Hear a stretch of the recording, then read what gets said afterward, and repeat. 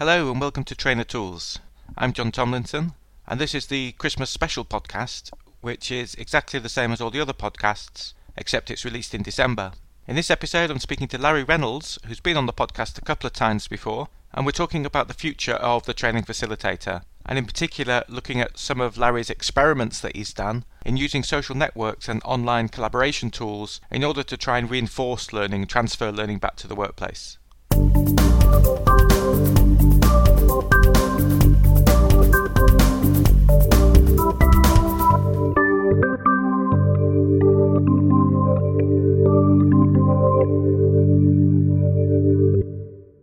We're back here with Larry Reynolds. Hello, Larry. How are you? I'm great, thanks, John. I understand you're enjoying the Yorkshire summer. Such as it is, yes. It's pretty wet and rainy here just as we come to the end of July, but hopefully it'll change when I'm off camping next week. Yeah, I hope so. And it's changed for the better. You've been on this podcast a couple of times before. We've had a couple of podcasts before with storytelling and role plays, which are really good podcasts. So I would really recommend anybody listening to this to go back and listen to those. And what is it you wanted to talk about today? What I'm really interested in, John, is the way that the role of the trainer is changing as the whole world of learning and development changes in the 21st century. And I'd like to talk a little bit about what I think some of those changes are, and then describe an experiment I've been conducting with taking a slightly different approach to training with one of the courses that I've been doing. Okay, that sounds interesting. So can you tell us how you're going to structure it? Well, I'll talk a little bit about the traditional role of the trainer, how most trainers have delivered training in the 20th century, a little bit on how I think the world of learning development is changing and the impact that has on those of us that deliver training courses.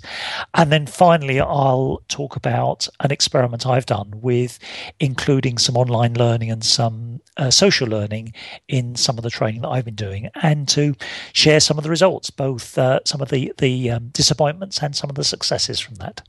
I just want to ask you, first of all, you used the word trainer, which I use as well on this podcast. It's called Trainer Tools. And I have been challenged on that in the past when people have said that word sort of underplays the role, and facilitator is a better word because it better explains the role. What do you think about that? Why did you use the word trainer? Well, I think the word trainer for me very well describes someone who goes into a room with a bunch of other people who are often called participants or delegates sometimes, and engages them in some kind of learning activity for, usually it's at least an hour or so, and sometimes it's a day and sometimes longer. I think facilitator is quite a good description as well, though for me, a facilitator is a broader term. You can be a meeting facilitator. You can be working with a group of people and helping them to make some sort of plan. That's a bit different to training. For me, a trainer or a facilitator of training is someone who is enabling some real learning to happen, and that's the central focus of the activity. So I think trainer covers that quite well. Although, as you will hear shortly, I'm quite critical of some of the more traditional approaches to training. Oh, interesting that's how you would define it, that the trainer's about specifically creating learning. I like that. Yeah, although with all of these things, I think different people have different definitions.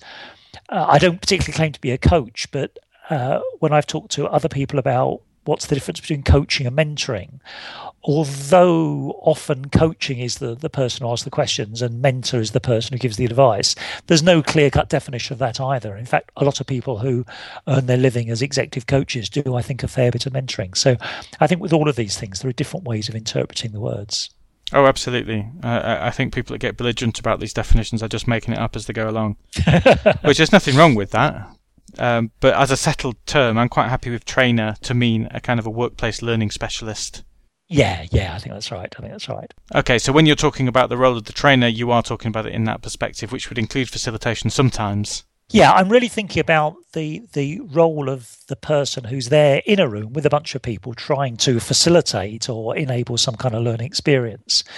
And I guess in most of the latter half of the 20th century, people who were trainers pretty much did that. They rolled up, They were in a room with a bunch of other people. They delivered some material, and at best, they delivered material that was relevant to the participants, and they did it in an engaging way. So it wasn't just talking at people, it was a range of delivery, a range of interactive exercises, debriefing, discussion, perhaps particular kind of models were discussed that enabled the people there to learn some particular skills or knowledge.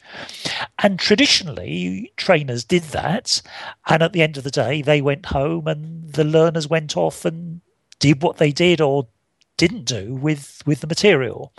And trainers traditionally weren't really very interested in what people did afterwards, in part because it was very difficult to know. It was very, very difficult to measure. You're saying then about the fact that the boundary of trainer, and in this scenario we're talking about a good trainer who's doing quite engaging and interactive stuff, but the boundary stopped at the end of the day, 5 o'clock, door closed, I'm off. Is that where you're going with this idea about the fact that the job has changed? Yes, I think it is. And the reason for that was partly that it was very difficult to measure the changes afterwards. Many of the listeners to this podcast will be familiar with Kirkpatrick's model for evaluating training. Of course, yeah. And level 1 is about what reaction did people have to it. Level 2 is what did they learn. Level 3 is broadly how did they change their behaviour. And level 4 is broadly how does that then impact on the organisation they're working in. And although many trainers still do hand out evaluation forms at the end, that really usually only addresses level 1, the reactions people had to the training. And the thing about measuring changes of behaviour and measuring the impact on the organisation is that it's often very time-consuming or difficult to do that. And even if you do measure changes, it's often very hard to know, was that as a result of the training or was it a result of something else? So until really the early years of the 21st century, although trainers talked about transfer of learning and making the learning stick and that kind of thing, they weren't really able either to do much about it or to measure the impact. Yeah, I've always felt it's kind of measurement for the sake of it. Yeah. Quite box ticky. Yes, yeah. So that's the situation we were in.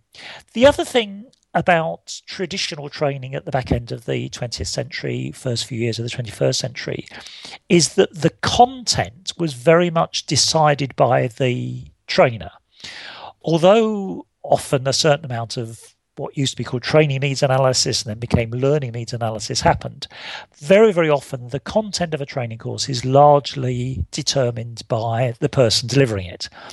And in some cases, if that person was an expert and knew their stuff and had researched the needs of their audience well, that would be very, very good and focused. And in some cases, frankly, that content was not very good.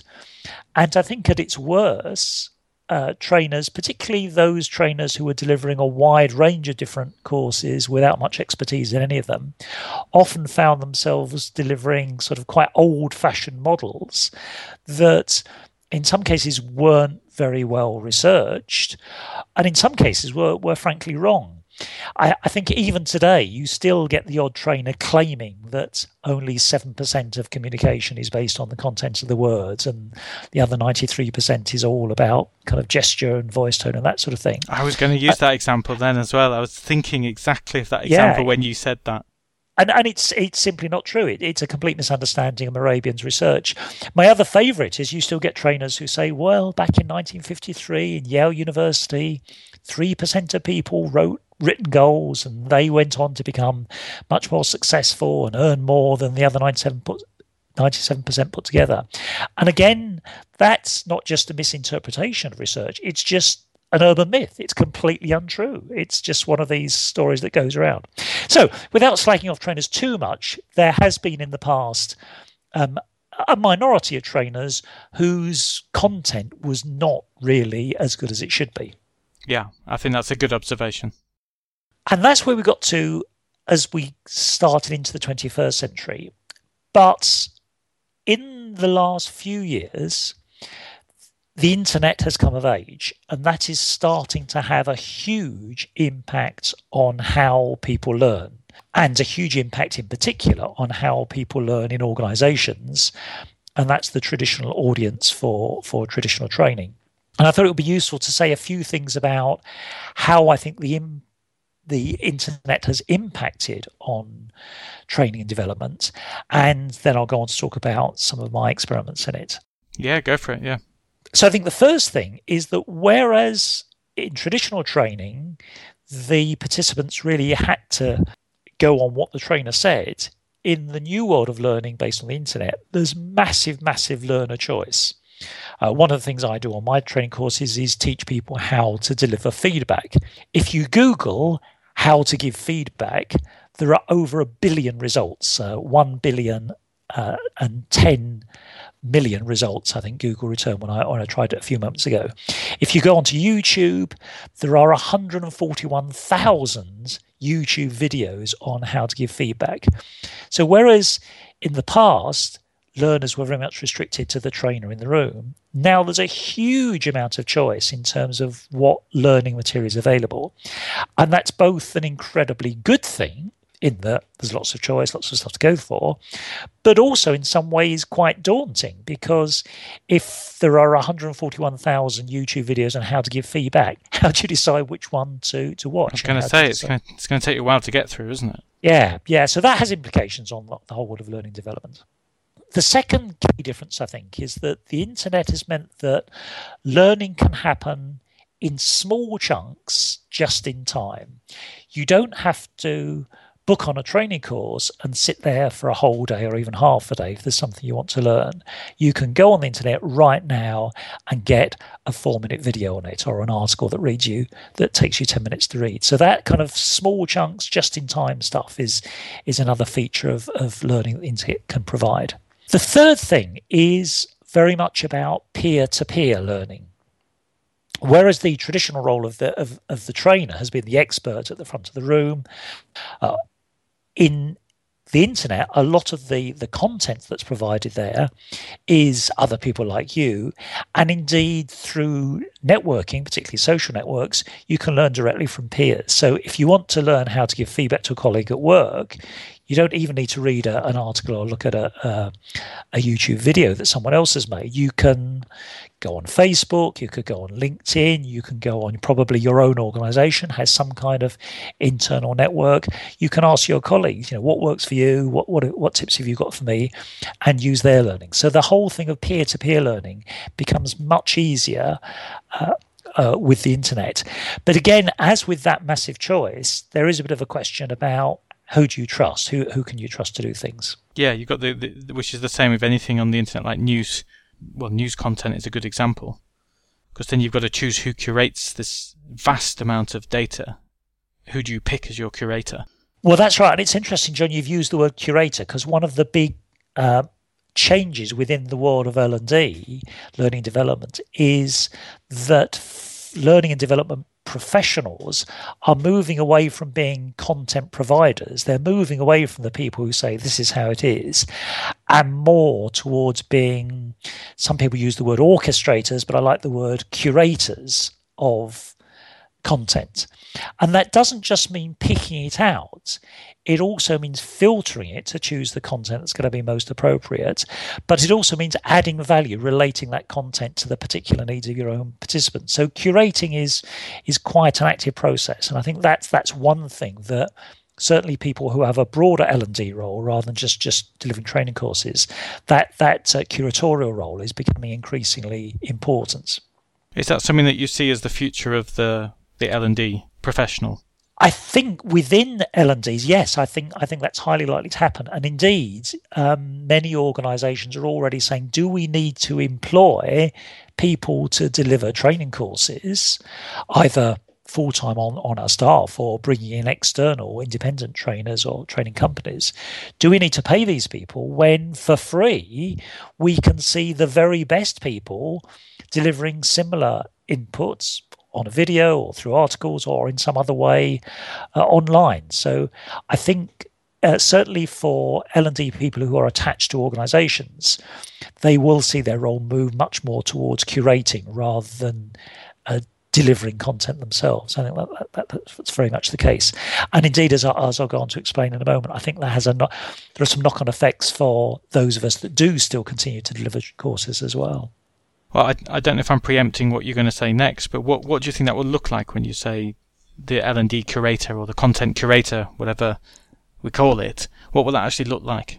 I think it will be, rather than allowing people in an organisation just to go onto the internet and kind of Google the stuff they want, there will be some kind of filtering of that. So maybe it will be your organisation's own learning and development portal.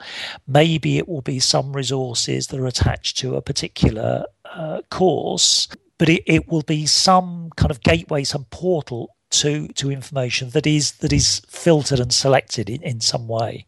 And I will, when I talk about my kind of experiment, I'll talk about the particular mechanics I use for doing that. I think there's just one other thing to say about the impact of the internet. That apart from making these different kinds of learning more accessible, there is also the issue of big data. In other words, in the past, it's been quite difficult and often expensive to gather information. And you talked about Kirkpatrick evaluation, the problem of gathering information about what change that's made. That in the past has been quite difficult. But the more data that appears online now, the easier it is to do that. So, for example, it would be quite feasible in an organization, if you were running some kind of development program, you could take one group, put them through the development program, and then measure from whatever metrics your company uses to measure performance, how they're doing. You could put another group and not give them the program, or give them a different program, and see what difference it makes. So the whole notion of being able to get good, solid information about the impact of training, that's changing as well. And one kind of really interesting, it's a bit quirky, but I thought it was very interesting. There's a spin-off company from the Massachusetts Institute of Technology called Sociometric Solutions, and they've developed what they call badges. It's essentially a small little device you hang around your neck. And it measures the kind of social interactions you have at work. It measures your voice tone, your proximity to other people, the amount you speak. It provides a huge amount of data on how you are interacting with other people. And I've not used one, but what the company claims is this enables people to measure more accurately the effect of that interpersonal skills training, the sort of soft skills training that many of us in the training world know intuitively is very important, but we haven't really got a great way of measuring what impact it has. And this little device apparently is a way of measuring that. So you can see how people's, almost like measuring their emotional intelligence in action through some sort of device. Now, I'm not sure what will happen to that, and I'm not sure whether I like the idea of wearing one either. It feels a bit creepy to me in some ways, but I think it's an example of how technology can change the whole learning development field. Yeah, it's an interesting example, and I don't know how convinced I am by it either. But even if it doesn't work, it's still an interesting step forward, isn't it? Well, it's just an interesting thing to think about how data is being used to measure different kinds of stuff. There's a wonderful book by Dave Eggers called The Circle, which is a kind of dystopia, really, set in the near future, based on the notion that kind of Apple and Google and Facebook, they all become one big organization that own all our data. And interestingly, one of the themes in that story is about people being encouraged to, in the interest of greater transparency and honesty, to hang little devices around their neck that record all their interactions with people. It'd be interesting to think of if politicians did that, wouldn't it? But anyway, we're going slightly off topic, but I think that notion that technology enables us to get data and information on things that in the past we couldn't, I think is quite interesting, and certainly a trend to watch. Yeah, absolutely. If we ignore the Big Brother aspect for the moment. But yeah, which, as you say, it's just slightly uncomfortable. But it to illustrate the point, I think it makes sense what you're saying. Yeah, absolutely. So I've been working in the field of learning development for 25 years now, and to be honest, most of that time I've earned my living through delivering fairly traditional training courses.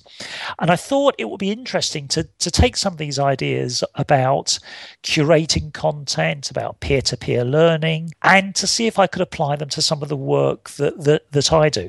So what I'd like to describe to you very briefly is as an experiment I carried out with one of my programs to incorporate some some peer-to-peer learning in it and to incorporate some accessing and curating of other resources. So the program that I do is called Courageous Conversations, and I've often delivered it as a one-day program, and it's really about the kind of conversations managers need to have with their staff at work.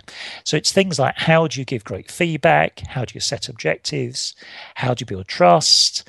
How do you motivate people? How do you solve problems? How do you coach and develop people? That's the content of the program. So it's kind of soft skills stuff. And I've been delivering it for a number of years now. It's evolved over time.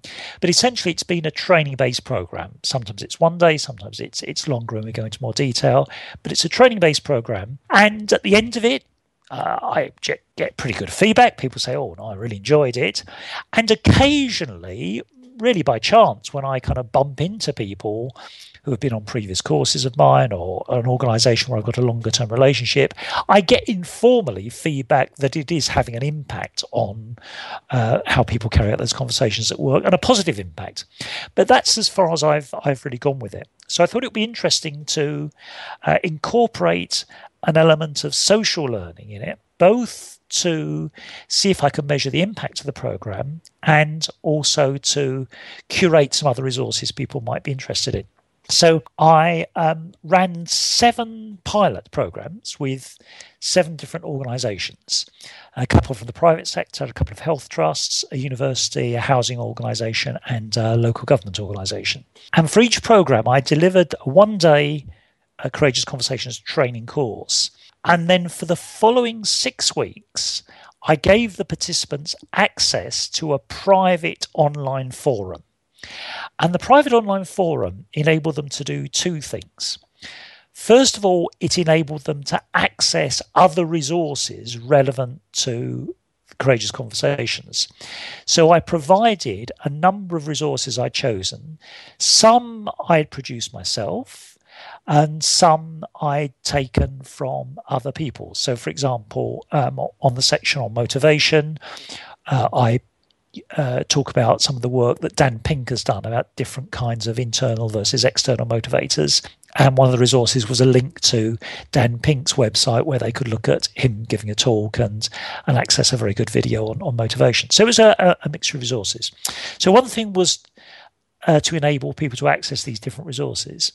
The other purpose was to enable them to talk to each other about what they were doing, how they were getting on with it, what successes they were having, what other information they would need, what help they would need, and generally to learn from each other. And it was an experiment. I've not done it before. And the experiment was to see, first of all, did people use it? Secondly, if they did use it, in what way? What did they get out of it? And thirdly, to try and get some insight into what would make that kind of approach most useful. So I was really building on the traditional training delivered with putting in some online social learning and access to resources. And this was just some sort of open access platform? No. I mean accessible by the internet when I say that. Yeah, so each pilot group, and there were between 9 and 12 people in each group, they had access just to their own little forum. So it wasn't a forum for everyone on the program. It was a forum for their 10 or 11 colleagues from their particular organisation. Right. Okay. And I used 2 mechanisms because I wanted to try different variations. So for half of the groups, the access to that forum, I simply used a LinkedIn group. And that's a really... very easy. It's easy, it's free, and it's got good sort of functionality. So half of them I used the LinkedIn groups. And then the other half, I set up a forum on my own website. That took a bit more setting up, but it made it easier for me to make the links to the resources and to set things out in a more easily accessible way on that. So do you want to know what happened? And I do. That was my next question. But I didn't want to, I didn't know if you had anything else to say first. So I didn't want to jump in my excitement to know what happened. So what I was interested in was, so in terms of take-up, I've divided, of those 7 pilots, I I've divided them into 4 groups. So there was the low take-up group. So there was the group where less than 20% of the people on the program accessed the forum to say that they'd done at least one thing with it. So that was my kind of baseline. I thought, well, if 1 in 5 of the people at least do something with the learning on the course, that would be good. So that was my low group. Then I had a medium group where at least 25% of the people were accessing the forum, accessing the resources, and they had one or more conversation putting into practice the learning from the course. My third group was a high group, which was 50% of the people were participating, and at least 50% had 2 or more conversations. And then finally, I had a very high group, which was 75% of people participating with at least 3 or more conversations.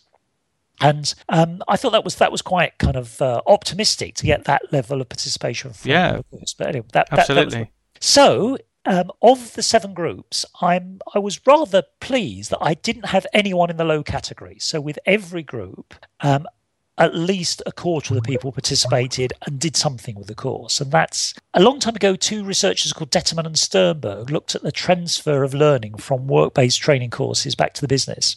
And they came up with a rough figure of 10%. They reckon that only 10% of learning from a traditional training course actually is put into action in the workplace.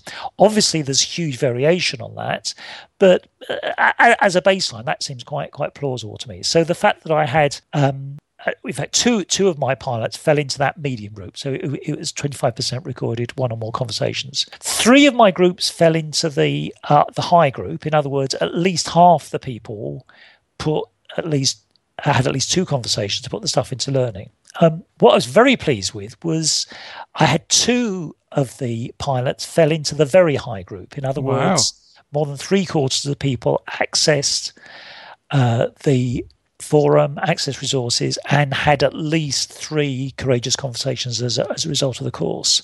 So it's quite a spread, but I was very, very pleased with the take up, and of course very curious as to why 2 of those organisations fell into that very high group, whereas 3 fell into the middle group and 2 fell into the medium group. What's the link up with the actual platform? Did you get better take up on LinkedIn or better take up on your site, or was there no statistical significance? I got better take up on my site, and I think that was because it just felt easier for people to access. And that was partly that with LinkedIn, not everyone on the program was a member of LinkedIn. So for some people, it's very easy to join LinkedIn, and I think it's a good thing to do. But some people had to kind of join LinkedIn first.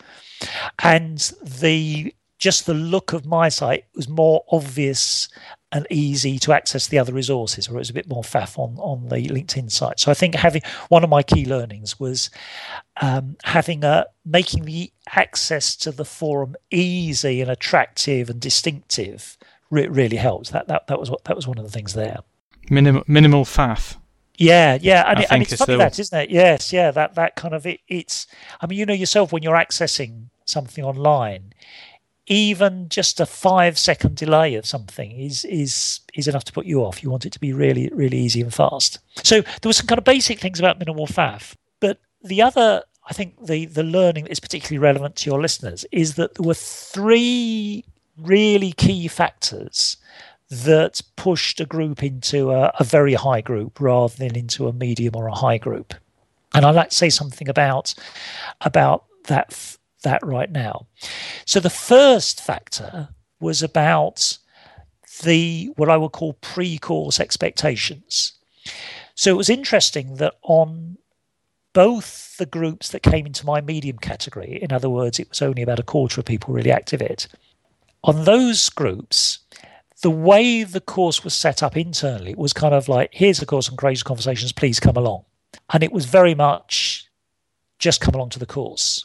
Whereas on the groups, particularly in the very high category, it was explained that this program, which had a course component and an online component, was very much in line with some changes that the organisation was wanting to make in terms of its culture and the way it operated, and other organisational initiatives going on. So in one of them, the organisation was doing a big piece on employee engagement, so this programme fitted in very well. In the other organisation, they were doing a big piece on cultural change, wanting people to have more honest conversations with each other. So it fitted in very well with that. So I think the way the initial programme is set up and explained to people is really, really important and makes a big difference. Okay, that's a really interesting point, because that's something that's very actionable as well, rather than just saying, here's a training course, come along. Well, yes, yeah, and there was an interesting thing about the timescale was that the as it were, the two worst performing groups in terms of participation, kind of a couple of days before I ran those programs, the internal person was ringing up saying, "Oh, we've had a couple of dropouts, but I've got someone else to fill in the place," and it was that kind of like last minute filling the course. Whereas in the two higher performing groups, in both cases, a month before the course, they had a kind of pre-meeting for the participants to explain what the whole program was about and meet their coaches, which I'll say more about in a moment, and do some pre-course reading. So there was just generally much, much better preparation. So when people did start the program themselves, they knew how it kind of fitted into the bigger picture. And I think that stuff about pre-course expectations is very, very important. And, in my experience as an external trainer going to organisations, some organisations do that incredibly well, and some do it very, very badly, really. So are you talking, when you say expectations, you also seem to be saying how it fits into the bigger picture. So you're kind of adding into where all this slots together, which is not necessarily the same thing as expectations, because your expectations could be, this is what I intend to learn on the course, or what I hope to learn on the course. Yes, and you're right. But the key thing is how it does fit into the bigger picture. Right. So to be crude about it, when people are told, "Oh, there's this training course, you'll find it really relevant to your job, please show up tomorrow," that's going to be vastly less useful when people are told, as an organisation, here's a change we're going through. We want to bring about this change in our approach to leadership, or this change in culture, or we want to get our staff more engaged. And this whole programme will help you to do that, which in turn will help our organisation to get where it wants to. That thing about linking it into the bigger picture, I think, is really key.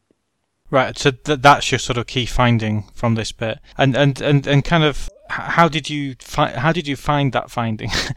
I should phrase that better, shouldn't I? But I'm just kind of want to dig around, in terms of the data. How did you come to that conclusion?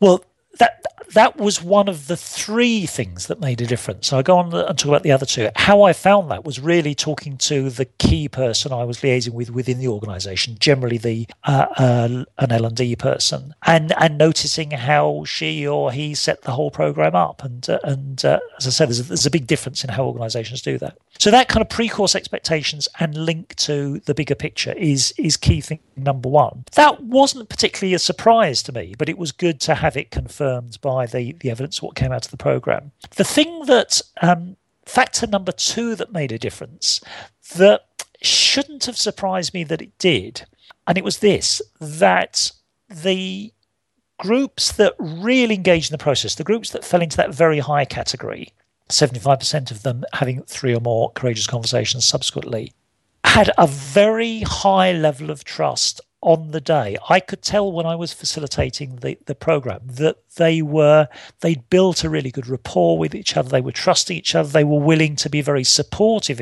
of each other, and they were willing to be very challenging of each other as well. And the groups where that was the case, perhaps not surprisingly, then went on to use the forum and to engage in that peer learning. Whereas there were a couple of the groups that I facilitated, interestingly, both of them were groups that outside the training course worked together as a team. They were two management teams of organisations. And in both of those cases, the level of kind of trust, perhaps surprisingly, wasn't that great.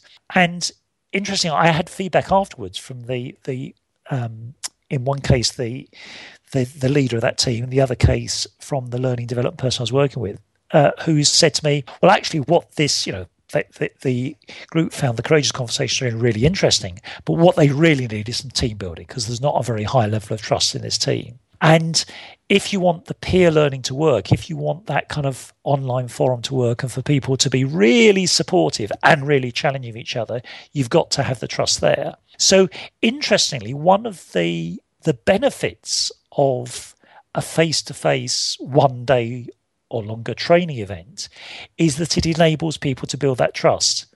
And if you don't have that trust there, any kind of online learning isn't going to be that useful. Some while ago, I was doing some work on virtual teams, and I did a bit of kind of research on what makes virtual teams successful. And there's a guy called Richard Lepsinger who's done a lot of really, really good research on what makes some virtual teams work better than others. And one of his key findings was that a virtual team that's had at least one face-to-face meeting is probably going to perform a lot better than a virtual team that is similar in every other respect that hasn't. And he, in his work on virtual teams, he makes a strong case for having a physical meeting, even if you've got a virtual team spread around the globe. He says at the start of a big project, it's worth flying them, bringing them all together so they can have that face-to-face meeting, because the evidence is that the team will then work more effectively. And I think that's that thing about it's extremely hard to build trust online virtually, and it's much easier to build it when you get people in the room together. And I would say of the kind of three factors that led to people really actively engaging in the program, pre-course expectation pretty key. I think this thing about having a high level of trust between participants, and that's something that you can only really build if you have a face-to-face event. I think that obviously makes a lot of sense in terms of willingness to engage with other people is bound to be linked to how you feel about those other people, not simply how you feel about the content. And I think that echoes with some similar work that I'm doing at the moment around on a very similar thing, actually, where we're trying to get people to engage on a very similar thing, actually, where we're trying to get people to engage online as following a course. And the people that are doing it the most are the ones that I think the team or the mini team, the subgroup, got the best relationship quickest. Those are the ones that are most active online. Yes, yeah. Well, that's absolutely my findings from this as well. But in my case, it's not a big enough sample that I would be able to draw a conclusion, other than the fact that just seems logical. So I'd be slightly wary about drawing too many conclusions. But it's interesting that your more deliberate experiment has backed that up. Well, it has. And the other thing that was interesting is that the two of the groups of participants on my experiment were already working as teams. They were a management team of their organisation. And I'd kind of assumed that because they already worked together, that they would have a high level of trust and would feel more comfortable about taking part in the online forum. And in fact, it was exactly the opposite. I mean, it may just... Really? That's interesting. Yeah, I mean, it may have just been unlucky that those teams didn't have a particularly high level of trust to begin with. But the teams that seem to have been able to develop the trust most quickly, those that they worked in the same organisation but didn't particularly know each other before the course, but at the end of a one-day programme, they got to know each other and to trust each other well enough. And I have to say, some of the activities I do on the programme are explicitly about helping people to trust each other, to be supportive of each other, and to challenge each other. So it was quite interesting that turned out to be such a key thing of the programme, and not something you can take for granted either, I think. Do you think what you're just saying then about the fact that the team already knew each other, and therefore, in that particular case, and again, we must be careful not to draw too many conclusions on a small sample, but do you think that's partly linked to learning may involve looking stupid because it involves taking risk and getting things wrong? Is there an unwillingness perhaps to do that in front of colleagues that you have to go back to work with the next day, potentially in front of people that are doing your performance management? Well, yes. I think it is that sort of, and it's possibly also linked to seniority as well. I mean, I do have, and I don't have the evidence of this, but I do have a kind of hunch that the higher up you go in an organisational hierarchy, the less willing you generally are to sort of experiment and ask the naive questions and admit that you don't know the answer and all that kind of stuff. Yeah, you have to know all the answers, don't you? Yeah. In fact, there's a woman called Brené Brown who's done a lot of stuff on vulnerability. And one of her big things is that about the higher up the organisation you go, the more you feel you've got to know all the answers and you never apologise, you always get it right. Whereas actually that these days that comes across as completely phony, and we only trust people when they are willing to be vulnerable, and that rings very true to me. I mean, interestingly, and I'm being careful here in terms of kind of confidentiality because I haven't mentioned the names of the organisations, but one of the organisations who came out in my they came out in the high group, so they 50% of the people had a couple of conversations. So there's quite a good level of interaction with the online forum, though from the course I'd done with them, not quite as much I'd expected. But in the conversation afterwards with the leader of that team, she said, well, actually, Larry, I've been a bit disappointed too with how little my colleagues have put on the forum.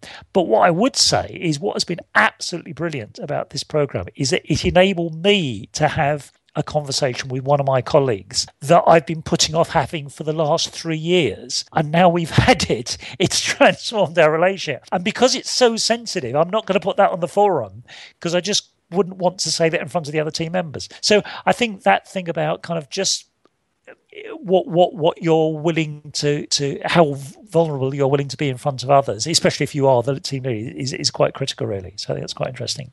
Yeah, although in that example it was for a slightly different reason, I think. Yes, yeah.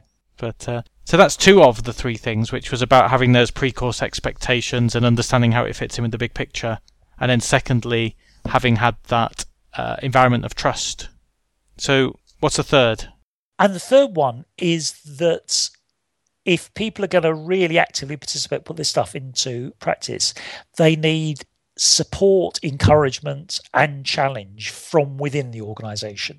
So the 2 organisations that scored kind of very high by my crude reckoning, so more than 3/4 of the participants were participating with at least 3 courageous conversations on the forum. Both those organisations, they were quite systematic about supporting the participants through the 6 weeks of the programme. So in one case, it was the learning and development person that took it upon herself to kind of check in with participants, talk to them regularly, informally, encourage them to put posting on, and arranged some face-to-face events, quite informal events where people could kind of just drop in for lunch, and not necessarily everyone on the programme, but to almost like a physical action learning set. And as a result of that, more postings appeared. And in the other case, the organisation organised quite a formal system of coaches where more senior managers would coach participants on the programme to help them to put their courageous conversations into programme. And this is, it's no big news, the fact that if you've got that internal support, either from learning development or from coaches or indeed from your own manager, but it just reinforced to me how important that is, that the application of learning depends so critically on whether more senior people within the organisation are willing to put some time into making that happen.